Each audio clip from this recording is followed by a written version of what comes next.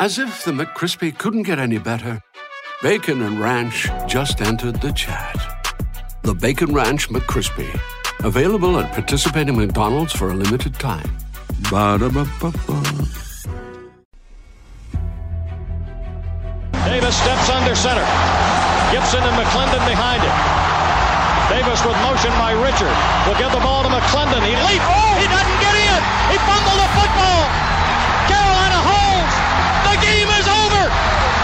And Carolina has won the game. Finley to throw. Over the middle, intercepted. Wolford again. Wolford the other way.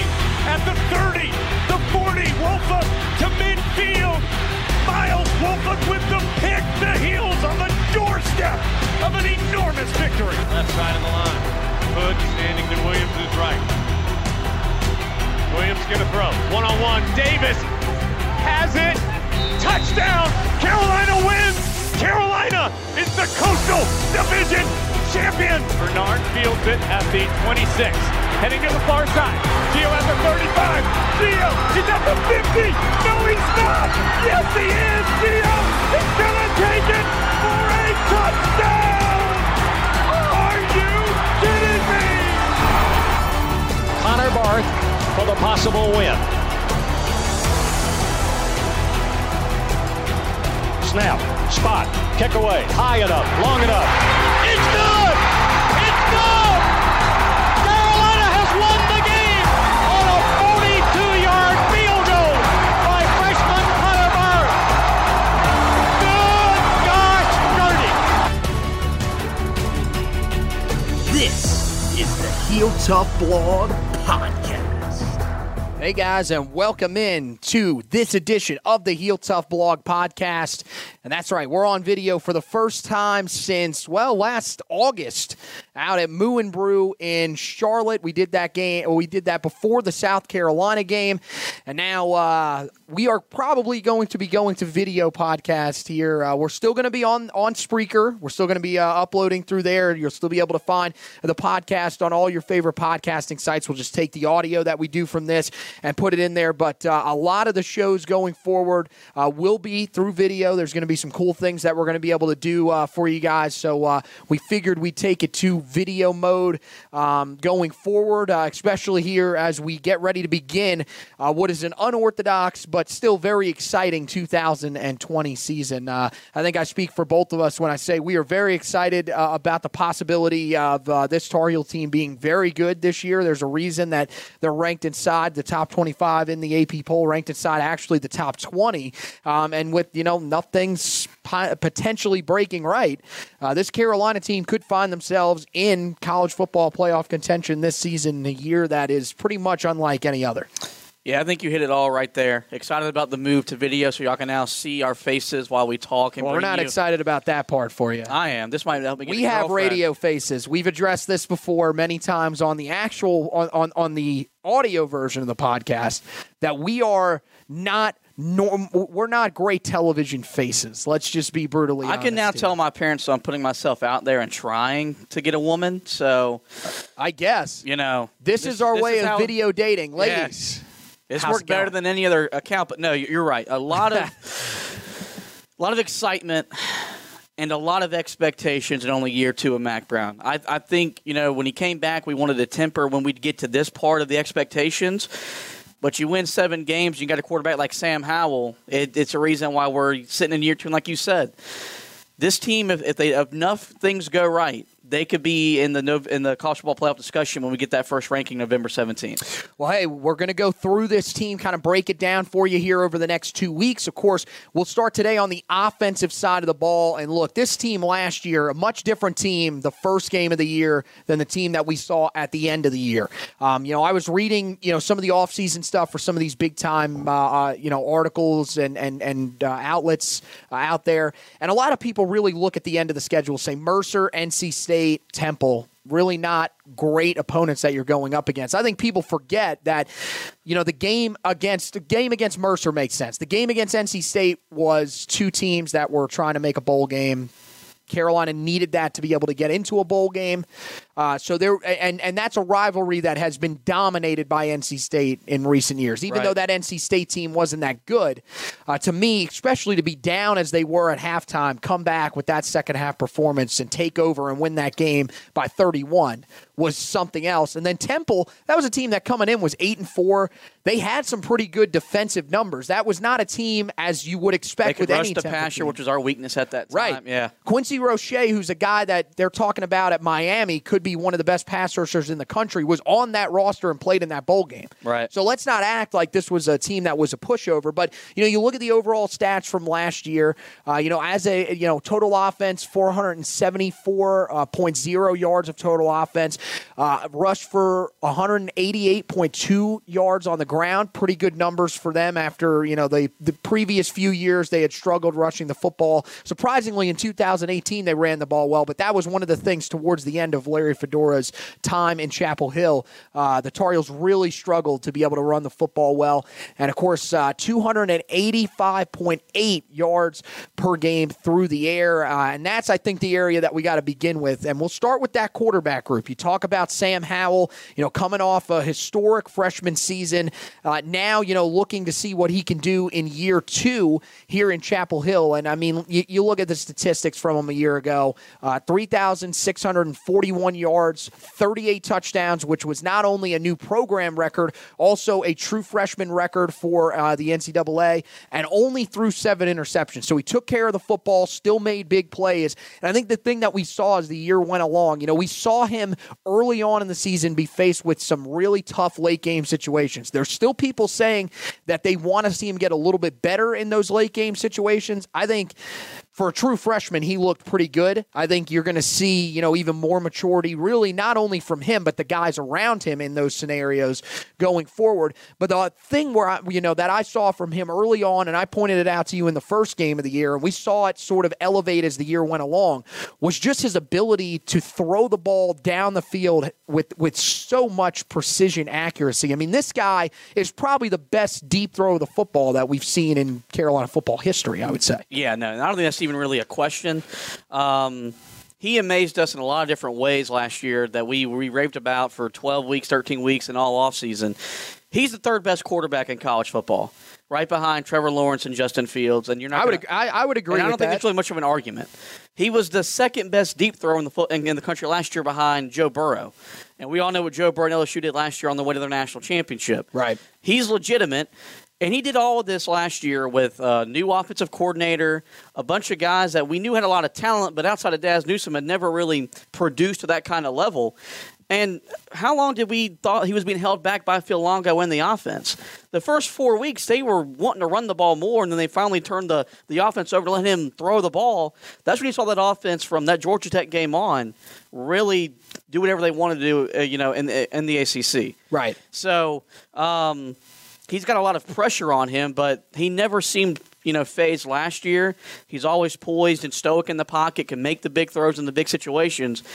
I don't think that'll be a problem again this year. Yeah, I don't really get the notion that he needs to be better in clutch time. I mean, I guess, you look at the fact that all 6 games were within 7 points, maybe all 6 losses. But, I mean, at the same time, I feel like that was more of, the play calling, there was the guys one game around him. That I thought he looked like a freshman, and that was at Pittsburgh on a Thursday night where he missed a couple throws. And outside of that, even in that game and the game against Virginia, his defense was beat to hell, and we were still there with a chance to win. Yeah, you should. I mean, that was you look that you can't let up 38 points to Virginia Pittsburgh or Virginia. Yeah, either one of those games, you cannot let up as many points as you let up.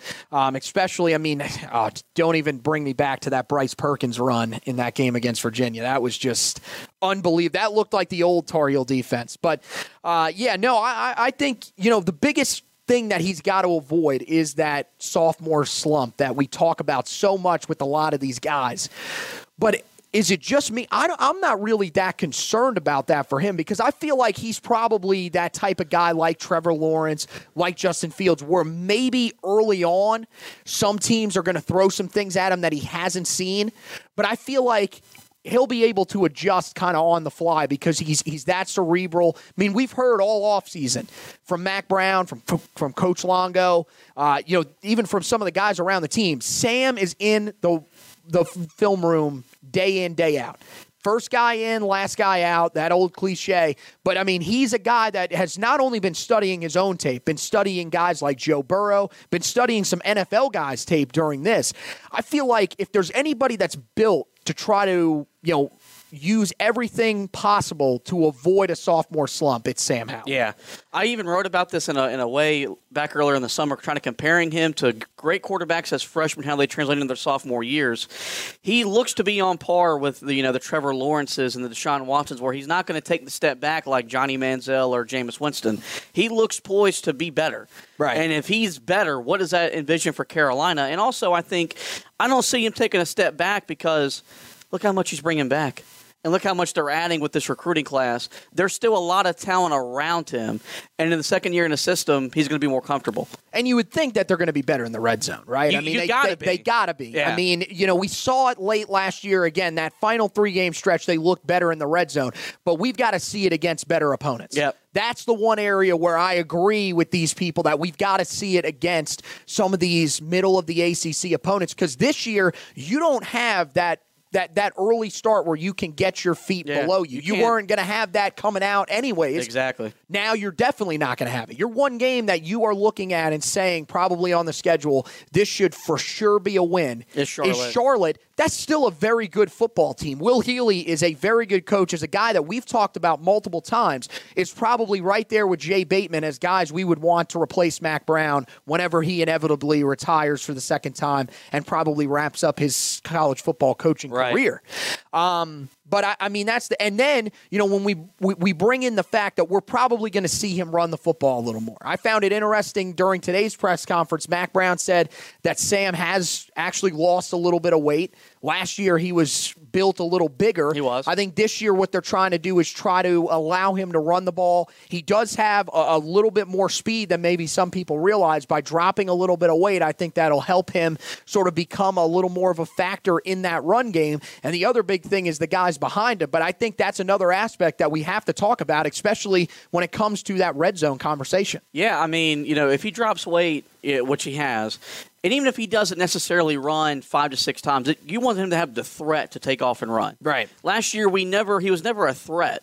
So you could, the defense could kind of shrink the field a little bit. But now if you know that he might take off and run, they got to account for that. But, I guess we're wanting to move into how Jace Ruder kind of plays a role into this. Well, yeah, that's Mac the interesting Brown is part. not shy of having a package for him. He said that, and again, we've talked about this. I mentioned this on the last podcast with Zach. I don't think that is set in stone from what they've been saying since then. Right. I think that's an idea that came in their head. They said to themselves, okay, maybe this isn't a bad idea because there is better mobility here from Jace than there is for Sam. Right. Sam can run.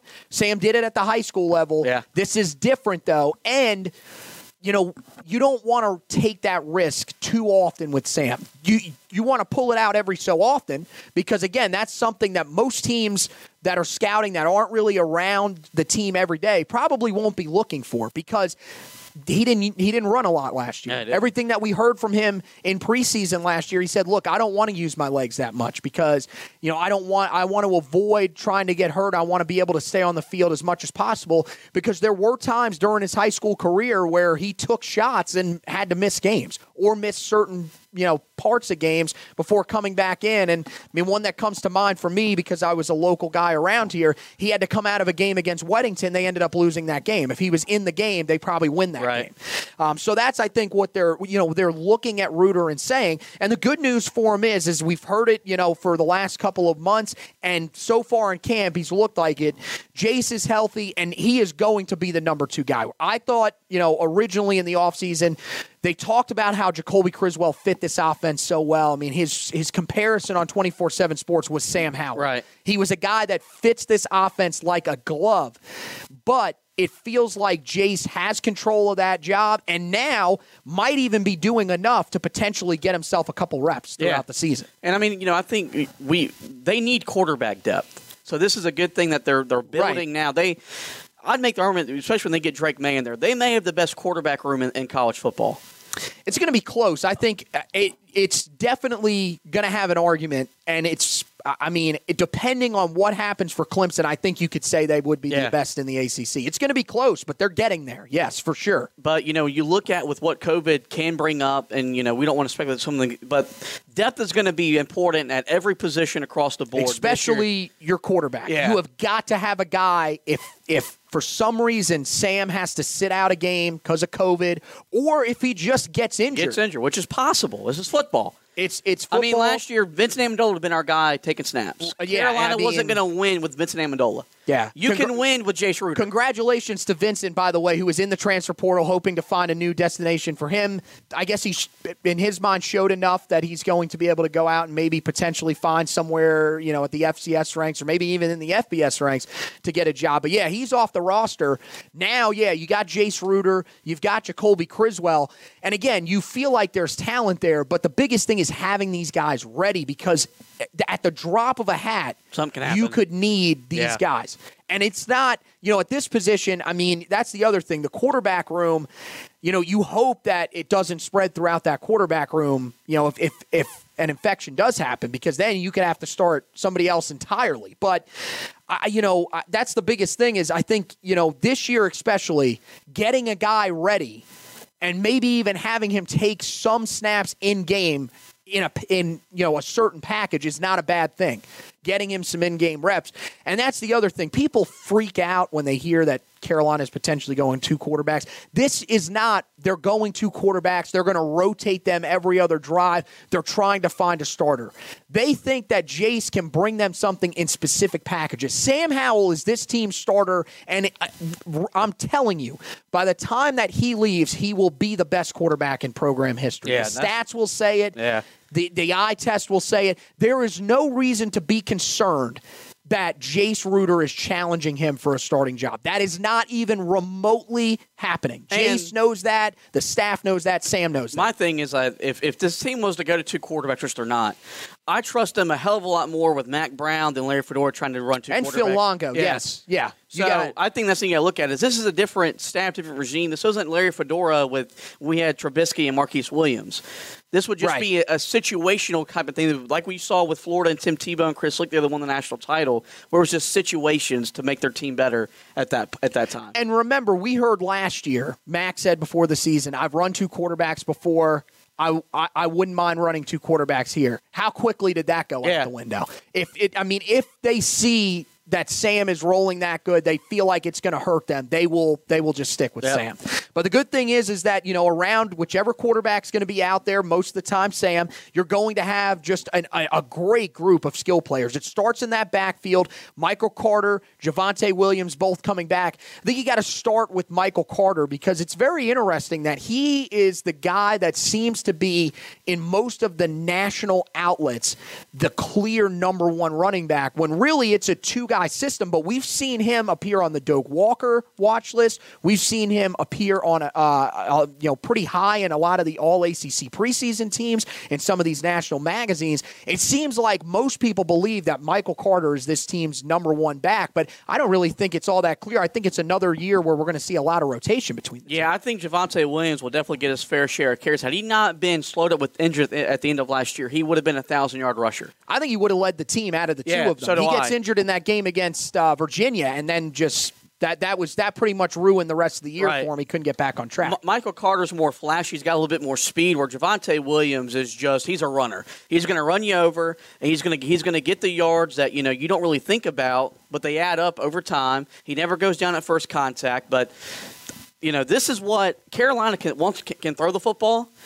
I think they want to run the ball at a really high clip this year, and they get over 200 yards a game. Right. Now, I think that should be the expectation. I think they're good enough up front to get a push, but they've got so much talent in that backfield to where they could both average 100 yards a game. And we saw in the games that they won, especially the games that you and I were in person for, South Carolina, Miami, Duke, when they were fresher, they were able to just line up and shove the ball down your throat. And that's what makes Alabama and Clemson and all those teams so great, is that they can throw it. But when they can just line up and run the ball down your throat, you ain't stopping them. And that's what Carolina's trying to get to. When you got Michael Carter and Javonte Williams, that makes it a lot easier. Well, you remember last year when Mac Brown said before the season that he wanted our offense to kind of look like Oklahoma's, and we kind of had a good chuckle about that. We were like, that's going to take a while to get there.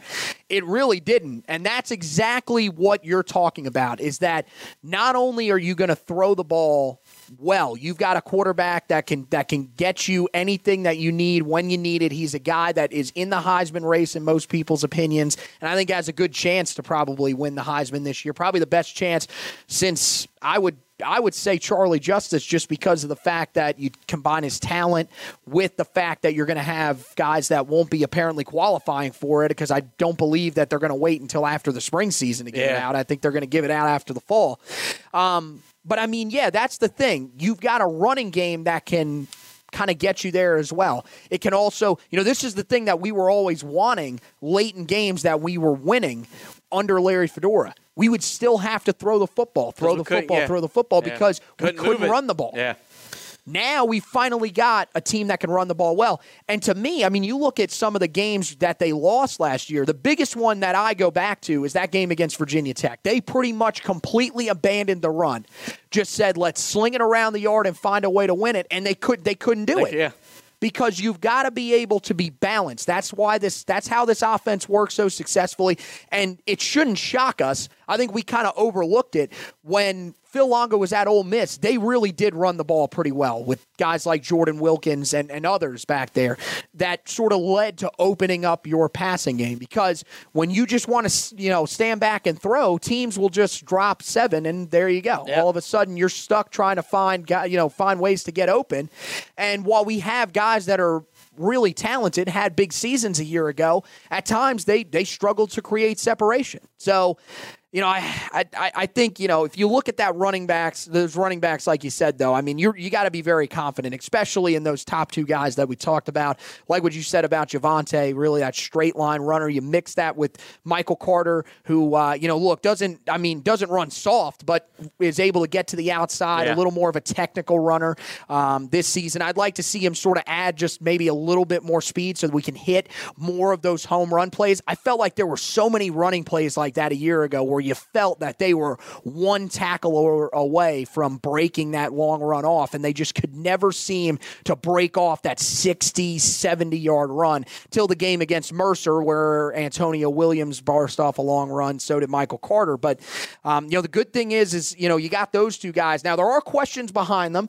Josh Henderson, who we saw a little bit of late in the season in some, mop-up duty, as well as, guys like true freshman DJ Jones, true freshman Elijah Green, and walk-on British Brooks, all battling for reps back there. But I feel like Josh Henderson is probably your guy here. I still think there are some interesting options behind him, though, especially if the freshmen can grow into their shoes quick. Yeah, and I think Mac Brown is going to want to have 3 guys he can count on. You got Michael Carter. You got Javonte Williams. Who fills the Antonio Williams role from last year? Now, granted, with Antonio, his leadership was more felt maybe off the field in the locker room, but his production on the field really helped Carolina. Had 322 yards. And in those games I was talking about where they were wearing down opponents, he was the guy that was wearing down those teams late in the fourth quarter. Right. Because no one wanted to tackle his big behind.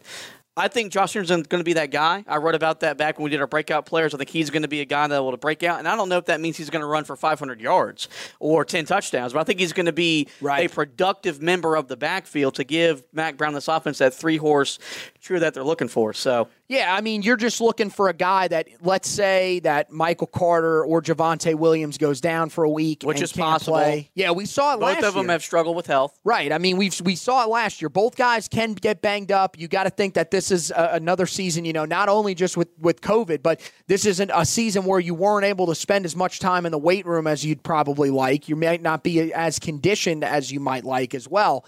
That's one of those areas where Josh Henderson could factor in. I mean, look, last year, 18 carries, 127 yards, no touchdowns. Now, granted, again, in mop-up duty, but still, I mean, that's 7.1 yards per carry. That's not bad. That's something that could help your offense this year. And even if it's not him, if one of the other guys steps up and really breaks out, I would think if I'm going to go with one, it'd be Elijah Green. I think he's more of that home run hitter that maybe the Tar Heels are looking for. He's got a little more speed, very experienced at the high school level. I mean, he went to 3 state title games and won them back-to-back years, or or back-to-back-to-back years to finish out his high school career. So, I mean, look, he's kind of been there, done that in terms of, making long playoff runs and stuff like that. So in terms of durability, might be your guy as well. That's probably the name to keep an eye on there. You go out to the wide receiving group, and, man, we talk about, the deepest positions on this team. I think with the guys that have opted out at defensive back, who we'll talk about next week, I think this is now the deepest position on the team, no doubt.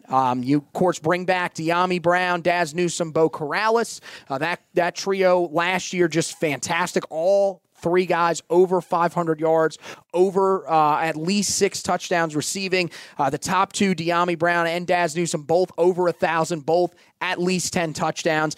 Just a fantastic year from those guys. Dyami's your home run hitter. He's been your deep threat. I mean, look, he somehow, I think this slipped under the radar, he almost challenged Mac Hollins' year back in 2015, 20.3 yards per catch.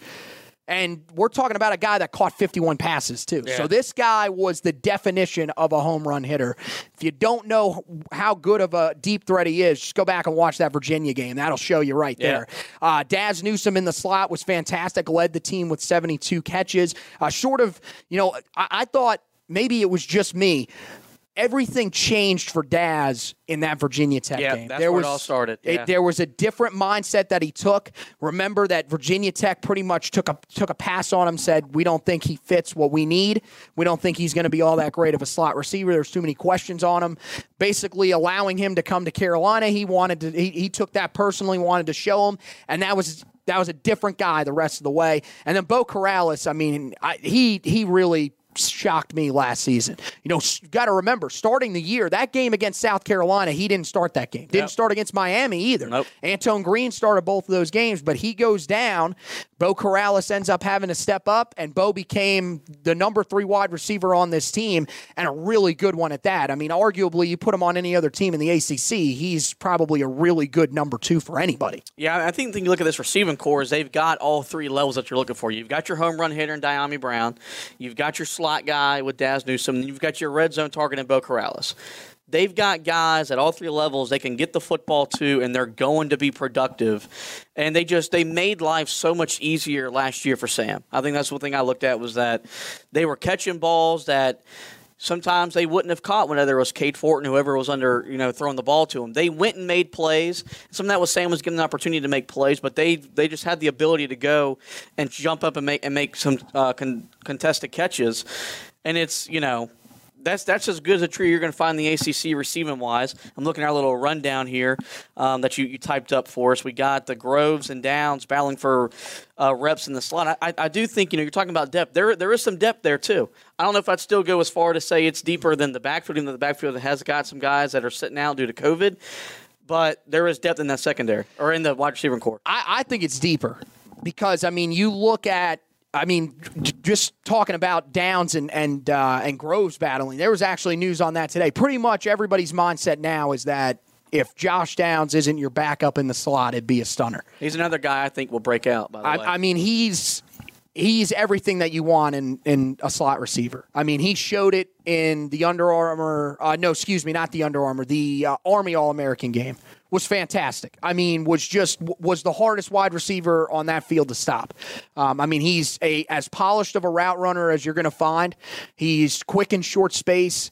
He's pretty much he's Daz Newsome 2.0 in the middle of that offense for you. Right. And you would think that, he's already at a level that Daz probably was last year in terms of where people feel his skill set is. It's only going to grow from there. It's going to be hard to keep him off the field. And that's the thing. They said today, he's got to be out there. So pretty much Toe Groves could lose reps, not at any fault of his own. I thought last Josh year, Downs is that dang good. Right. Last year, I thought, look, you don't win the game against Miami without Toe Groves. He made the catch on fourth down. Yeah. If he doesn't make that catch, you lose that game. Who knows what your season looks like. So, he had so many moments like that. Of course, was big for you in the punt return game as well, was your guy that fielded the ball pretty much whenever you were inside the 20-yard line. We'll probably handle that role again this year. It's just, there's so much talent in that slot right now that it's it's a battle down there every day. You got to come prepared or else you could lose reps. So, all these guys, I think, the good news is you're going to be able to keep all these guys fresh. That was one of the main things that we've heard from Mack Brown throughout everything. And I think most people really just kind of relay it to the offensive side of the ball. Well, Mack wants us to be deep on the defensive side of the ball. Excuse me. Mack just really wants us to be deep on the defensive side of the ball. No, he also wants that on the offensive side. He wants when you take a guy off the field, you're putting a guy out there that's as good and is fresh. Yep. Or at least in that moment is marginally better than the guy that's coming off the field tired when they're fresh. That's what you're looking for. And I feel like right now you're getting towards that point. I mean, you talk about a guy on the outside. We talked about Antone Green, started 2 games last year. Biggest thing for him is can he stay healthy? Yeah. He averaged 27.1 yards per catch last year when he was somewhat relatively healthy. Middle of the season, he had the injury. Sustained it against Miami. It was a lower leg injury. Never really found out exactly what it was. But that's the second year in a row where he's had a leg issue. If he can stay healthy, you would feel that he's going to be the depth guy on the outside out, next to Corrales and Diame, and that's going to give you a chance to keep those guys a little bit fresh because, Mack was saying it about a lot of the guys earlier today.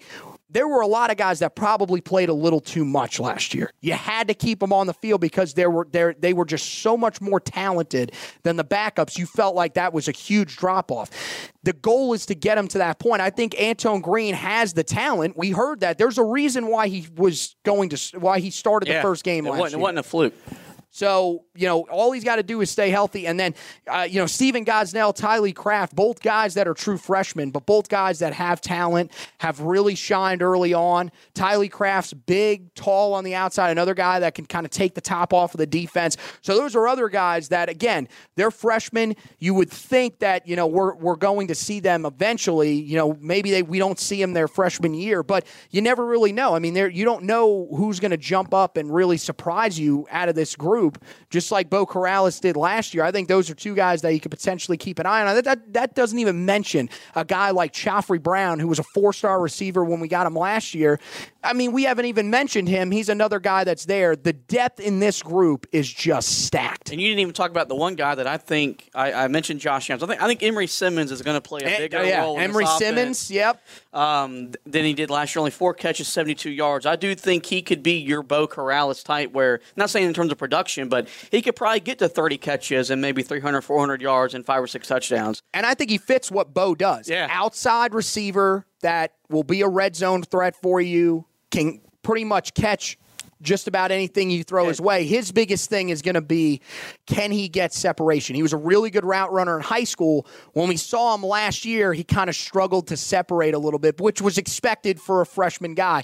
But I think you're right. I mean, see, that's the thing. I went with Antone Green as my breakout guy if he stays healthy. Again, we're talking about there's just not enough room for all these guys on this one football They all just got to find grass, and then they'll make plays. That's what this offense is built on, is finding grass, and they'll make plays. There we go. And, the good thing is they got a gunslinger that can get them football, so they just got to find the grass. Well, look, I mean, they're going to probably be, some 4 and 5 wide receiver sets this year, mostly because, I mean, you look at that tight end spot, and there's still a lot of question marks there. I mean, Garrett Walston last year, didn't have a bad year, definitely had a pretty good year as a run blocker for him at tight end. But, look, this year, it's up to him. He's got to step up, and they've got to find another guy alongside of him because Jake Bargas, Carl Tucker, gone.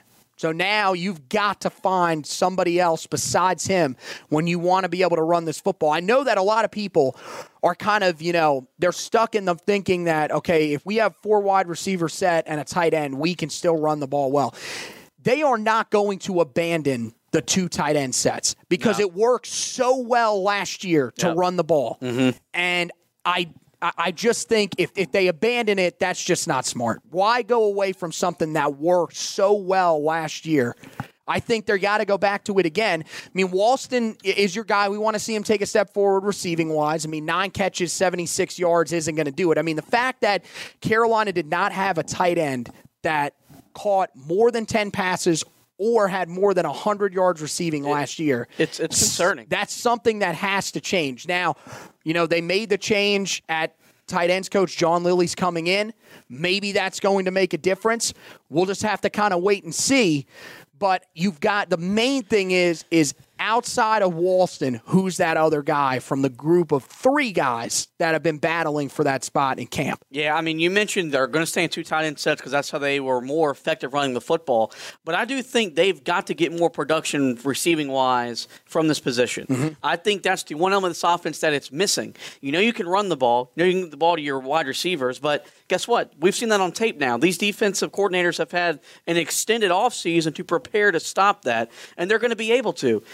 What is a quarterback's best dream? They're having that safety valve. Tony Romo, my quarterback, lived on that. NFL quarterbacks, they need that. Sam lived on that in high school. Yeah. He had a guy, Luke Burnett, who's at App State, who was really good. He loved throwing to him. They need that guy that on 3rd and 4 or 3rd and 6, whatever it is, can move the change, keep a drive alive that changes the game, changes the momentum. I think Garrett Walston can do that, but I think you brought up another good point. They've got to get quality guys that can block out there on the edge and then you get to the next level, because last year, that's the thing, we didn't look at that last year, mainly as much as we should have. The 2 tight sets where we can really run the ball.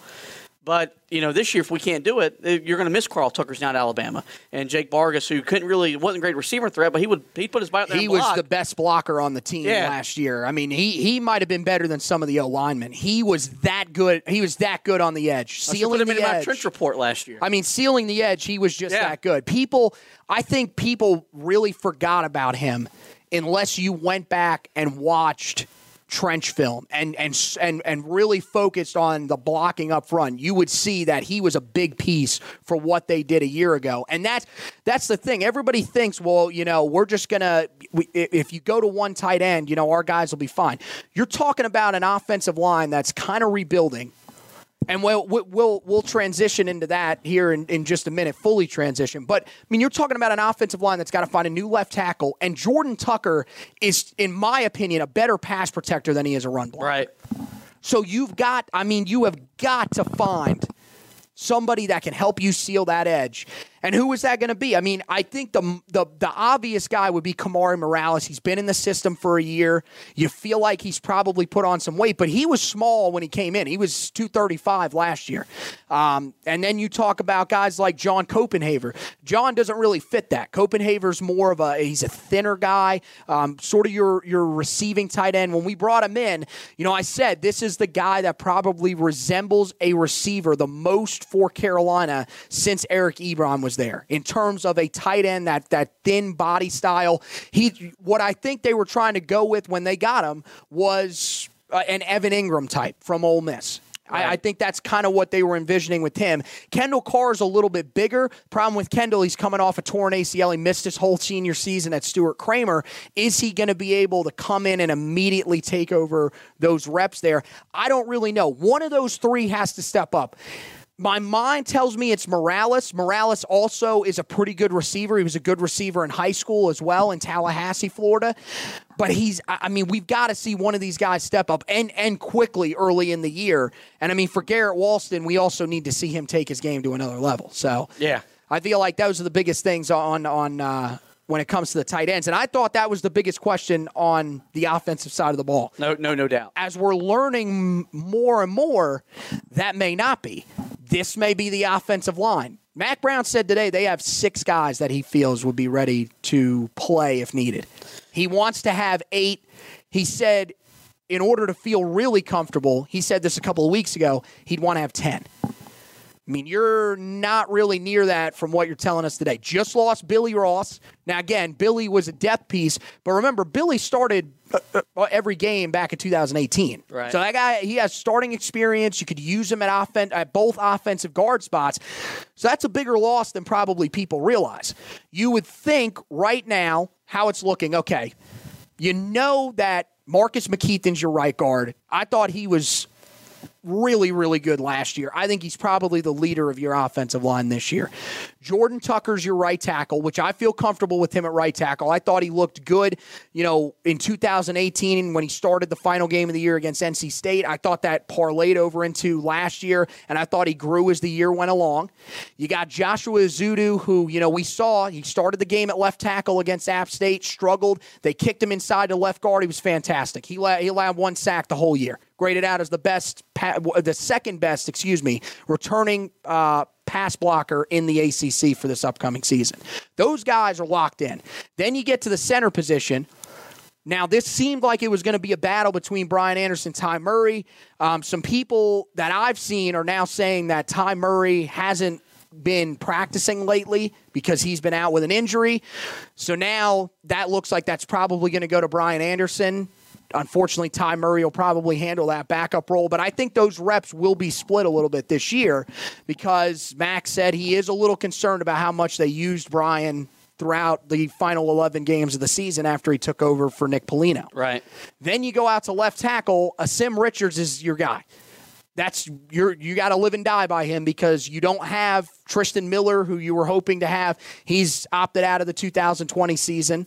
So now you've got you got some concerns here. Well, if Jordan Tucker's your best pass blocker, you could kick him to left. They've said no. They've said they will keep him at right no matter what. Even if there is an injury to Richards, they would move Izzudu out to left tackle and Jordan Tucker would stay at right tackle. So for some reason, you feel like they'd be willing to move him if he's your best pass blocker. You want to protect Sam's blind side. I guess maybe you got to wait and see he's on his backside 10, 12 times against Syracuse, then that makes you make the move. Look, this team had trouble a year ago protecting the quarterback. Yeah. I haven't gone back and watched each game and seen who, is credited with allowing a lot of the sacks. Maybe there were more sacks that were allowed by Jordan Tucker than we originally realized. The other thing that I think could factor in there is maybe he's just better to his right side. Maybe he doesn't move as smoothly to his left. Maybe his right is the best area for him, and I'm fine with that. Zudu's played left tackle last year. Now, I thought he struggled a little bit in that game against App State. He's going to have to elevate his play from there, but an ideal scenario, you wouldn't have to see that. But that's the other big thing about it. Not only are you trusting a guy in Asim Richards who played sparingly last year, I think there's some things to like about him. Clearly, this was a guy that we heard even before the COVID shutdown with everything that he'd been doing in the winter and everything that he showed the staff last offseason to earn the backup job. He was the guy. They were feeling confident in him. But now you've kind of got no choice. But, you're talking about Max said 2 weeks ago, Joshua Izzudu is your backup at both tackle spots. If one guy goes down, they have to kick him out. And what's going to happen is you would think that sixth guy that they're comfortable with playing is probably the guy that started at left guard for the early part of last season, the first 7 games, in Ed Montilus, who's good. He had some moments where he struggled. I think he's definitely he struggled in pass protection. He's a pretty solid run blocker. Those are some areas that you got to get cleaned up with him. He's a nice backup, and that's a good guy to have. But apparently, outside of those guys, and maybe Ty Murray at center, you don't really have anybody that you're apparently that confident in. That's a little concerning to me.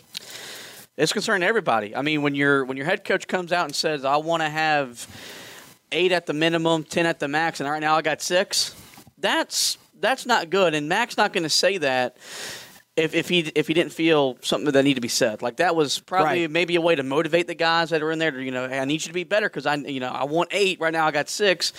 But, there's we've been harping on it. You're going to need as much depth as you've ever had because there are going to be stuff that's going to come up this year. Yep.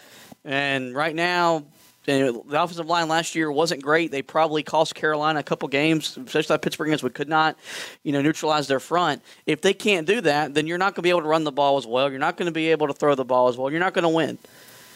Yeah, look, we talked about, when the schedule came out, you avoid Clemson, you avoid Louisville, you avoid Pittsburgh. They can get after the passer. You're still going to face teams like Miami. I know they don't have Gregory Rousseau. They still get after the quarterback. Yeah. That's one of the things that they're known to be able to do. You still got to face Chris Rumph and Duke, who, this guy, if he wasn't playing at Duke, he would be a first-round pick. Probably. That team's just, they don't get much attention because, frankly, they're not good. The rest of that team is not good around them. And they don't care. But that's going to be a tough matchup. We saw that last year. They were one of the teams that were able to get after Sam pretty well last year and almost found a way to win that game, if not for a miracle play. They did a better job taking us out of our comfort zone than Clemson did. Yeah. Yeah, I would agree with that. I'm not saying that just to say that. I was at both games in person. And again, that does not mean that Duke is better than Clemson. Clemson had an off game. We had thought that when we did that breakdown last year. If you go all the way back to that podcast, we said that could be one of the games where they overlook us because we thought it'll be an early game. It was. It's in our place, and it's in the heart of their schedule where they could overlook an opponent. But you're right. I thought, and they've done that year in and year out recently. When David Cutcliffe's been there, they've done a really good job of doing that. But you're going to face those type of teams. You know, NC State, another team, for years, they've been a defensive line factory. You've got to protect your quarterback or else you're not going to win. I know that we said, look, you know, we feel confident that Jace can come in there. I'm more confident in Jace than I was in Vincent Amendola a year ago. I will say that. That's no slight to Vincent. Jace Ruder can get you to 6-4. Jace Ruder is not Sam Howell. I don't want to be 6-4. Yeah, and the thing is if you lose him for games against Virginia Tech, you lose him. That was another team. They destroyed us, especially on the inside, getting after the passer. If you lose him for games like that, then you're in trouble. This offensive line has to be able to protect the quarterback, and they've got to be able to open running lanes for this team, because if this team cannot run the football, they will not be as effective as they were a year ago. You cannot stand back unless you're going to turn this into a Mike Leach-style offense where Sam Howell is going to throw the ball 55, 60 times a game and reach the 350-yard mark every game. You're going to be in trouble. I don't want the offense to come to that, and we're not saying that. There are guys here that can get this offensive line in a good spot. I'm confident in McKeithen. I'm confident in Tucker. And I like what I've seen from Azudu. Now in his full year as a starter, we'll see how that transitions over the whole year. I'm confident that he'll be fine if he stays at left guard. Yeah. And, you know, the other guys, I mean, you know, I was hoping Ty Murray would probably get a chance there because we've heard that, you know, when he got recruited, this is the guy. This is the future of the center position. He fits exactly what we want in our system in a center. Yeah. Anderson's probably your guy for this year. He showed last year he's serviceable enough. He just needs to be more consistent. Yeah, he's a backup. Backup fringe starter. I think he can handle the starting role. Carolina's got to be more dominant up front. Yeah. If they want to be seriously contending to beat Clemson, or for this year we get Notre Dame at the end of our schedule. Right. You can't have teams pin their ears back and just come after your quarterback. And last year, if you can't block Virginia and Pittsburgh, you ain't going to block the big boys. That you want to, that we think we're ready to play again. Right now, the offensive line probably isn't ready for that challenge. Well, the good news is that, of course, they wait until later in the year to face most of those teams. The first big test I feel for them will probably be, when do they play Boston College, I believe, before they play Virginia Tech. October 3rd, I believe, is that date. Right. So that's going to be back-to-back weeks. Boston College, who is always a very good defensive team, they always have guys up front that can rush the passer, followed by that game against Virginia Tech, against a team that whooped your tail on the inside last year. Their big men on the interior just destroyed your offensive guards. Right. They've got to be better. And if they are, great. If not, you could be in some trouble. Those could be two games where you're going to learn a lot about your offensive line going forward. But, finding that depth, I mean, there's guys there. Jonathan Adorno, we've heard, he's a true freshman, played a little bit of offensive tackle. He's also taken some reps at center. Somebody told me Wyatt Tanal, he had to sit out all last year because he got injured just prior to spring camp. Fall camp. He was a summer enrollee. Missed the whole season. They said he's taking some reps at tackle, also taking some reps at center. So what it tells me is that they feel confident in the guys they have at offensive guard. Because you got Montilus. You also got an extremely talented guy that we've been waiting to see break out in William Barnes. This was a guy that a couple of years ago was the highest rated prospect the Tar Heels landed in his class. Right. And he just hasn't really taken off. I feel like they're confident in the interior play. They got to steer up the edges. They got to find guys at those tackle spots. Losing Tristan Miller was so huge for them because you thought, former 4-star guy coming in, last year redshirted, he was putting on a little more weight, but unfortunately he's lost his brother to COVID-19, so it's understandable why he's sitting out and, trying to get through what's an extremely tough time for him and his family. But I think, that does leave you in a little bit of a position where you've got to have other guys that step up. Yeah, so, no doubt. You look at this offense, I still feel, that we wrapped up with some somber notes. But I feel like overall, we feel like this offense is still going to be very good. I think this offense is going to take a step forward. I think they'll average 40 points a game. I think Sam Howell will put up Heisman-like contending numbers. I think they're going to be everything that we want them to be in year 2. I think you'll see better play calling from Phil Longo. I think they'll be better in the red zone. I think there'll be more home run threats. I think they're going to be fun to watch. Oh, for sure. I think that, this will be a team that week in and week out, for the first time in years, we're going to hear talked about a lot, not only because they have to on College Game Day, because this team's going to be exciting. Not like 15 where they were pretty much like, well, we got to talk about them. They were forced, yeah. Yeah, we don't want to, but now they're going to be really invested in following this team, and a big part of that is because of the offense. So, of course, if you guys want to be able to go a little more in depth on these guys, we talked about a lot of the guys, but look, we mentioned Jacoby Criswell, got backup Jefferson Boaz at running back, all those guys that we mentioned. Well, we've got even more in-depth looks at what they can bring to the table this year on the website. Go to HeelToughBlog.com. We've got all of those full position previews online right now, all for the offense. You can check out the quarterbacks, running backs, wide receivers, tight ends, offensive line, and if you want to start getting prepared for next week, the defensive line is already up there. Linebackers is coming out tonight, as well as the defensive backs coming out tomorrow, and then we will release our final one, the special teams unit, before we head into full preseason mode, because believe it or not, that Syracuse game is not that far away. September 12th, it's coming pretty quickly. Also, make sure that you guys check out on the website the 2022 targets, narrowing down their recruitments. We got some really big targets that narrow down their recruitments here in recent days. You got Benji Gosnell, the 4-star tight end from up in Pilot Mountain, North Carolina at East Surrey High School. That's the brother of Steven. He actually released the top 3, and then the top 3 players in the state of North Carolina.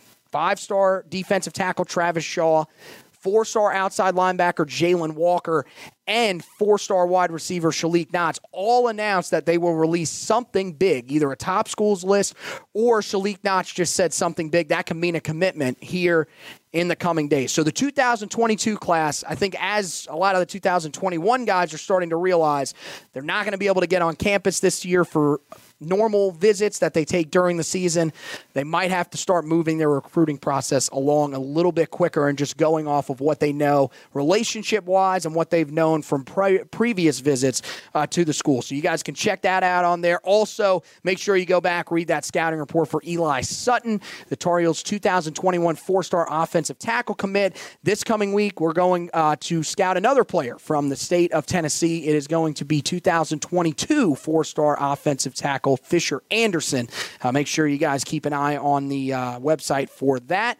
Also, make sure you like and follow the Facebook page. That's a new thing we're going to ask you guys to do since we're on video, so you don't miss an episode of the show. So we're, sometimes during the season we'll end up doing live shows. Other times they'll be pre-recorded like this one. But at the same time, we want you guys to make sure that you catch whenever these editions come out. We want you guys to go ahead, leave questions in there. I'm going to have the video pulled up whenever I have it playing. So if you guys have any questions, we can always answer those questions for you guys. If it's a live show, of course, we'll answer them right on camera for you guys as well. And we'll be doing a few of those throughout the year. Also, if you're on the podcast platform, if you're listening to this on Apple Podcasts, Google Podcasts, Spreaker, anywhere that you listen to your podcast, make sure that you rate, review, and subscribe to the podcast whenever you listen. We would greatly appreciate that. So we want to thank everyone for watching and those for listening. And as always, go Tar Heels!